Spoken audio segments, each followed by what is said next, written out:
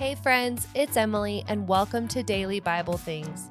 If you're joining in this morning or at the end of your day, let's make space to engage with Scripture.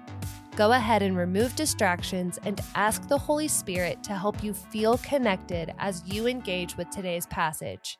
Now let's take a deep breath and get started. Today we're reading Luke chapter 10, verses 38 through 42. I'm reading out of the NIRV. Jesus and his disciples went on their way. Jesus came to a village where a woman named Martha lived. She welcomed him into her home. She had a sister named Mary. Mary sat at the Lord's feet listening to what he said. But Martha was busy with all the things that had to be done. She came to Jesus and said, "Lord, my sister has left me to do the work by myself. Don't you care? Tell her to help me." "Martha, Martha," the Lord answered, "you are worried and upset about many things, but few things are needed. Really, only one thing is needed. Mary has chosen what is better, and it will not be taken away from her."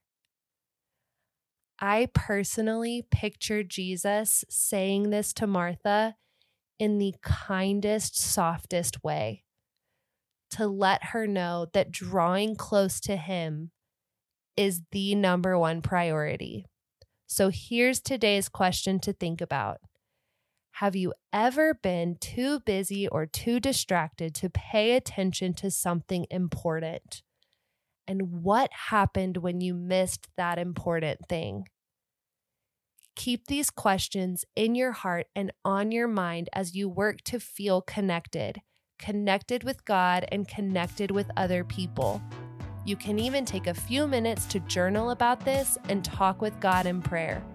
Our guided journal linked in the show notes can help you do just that.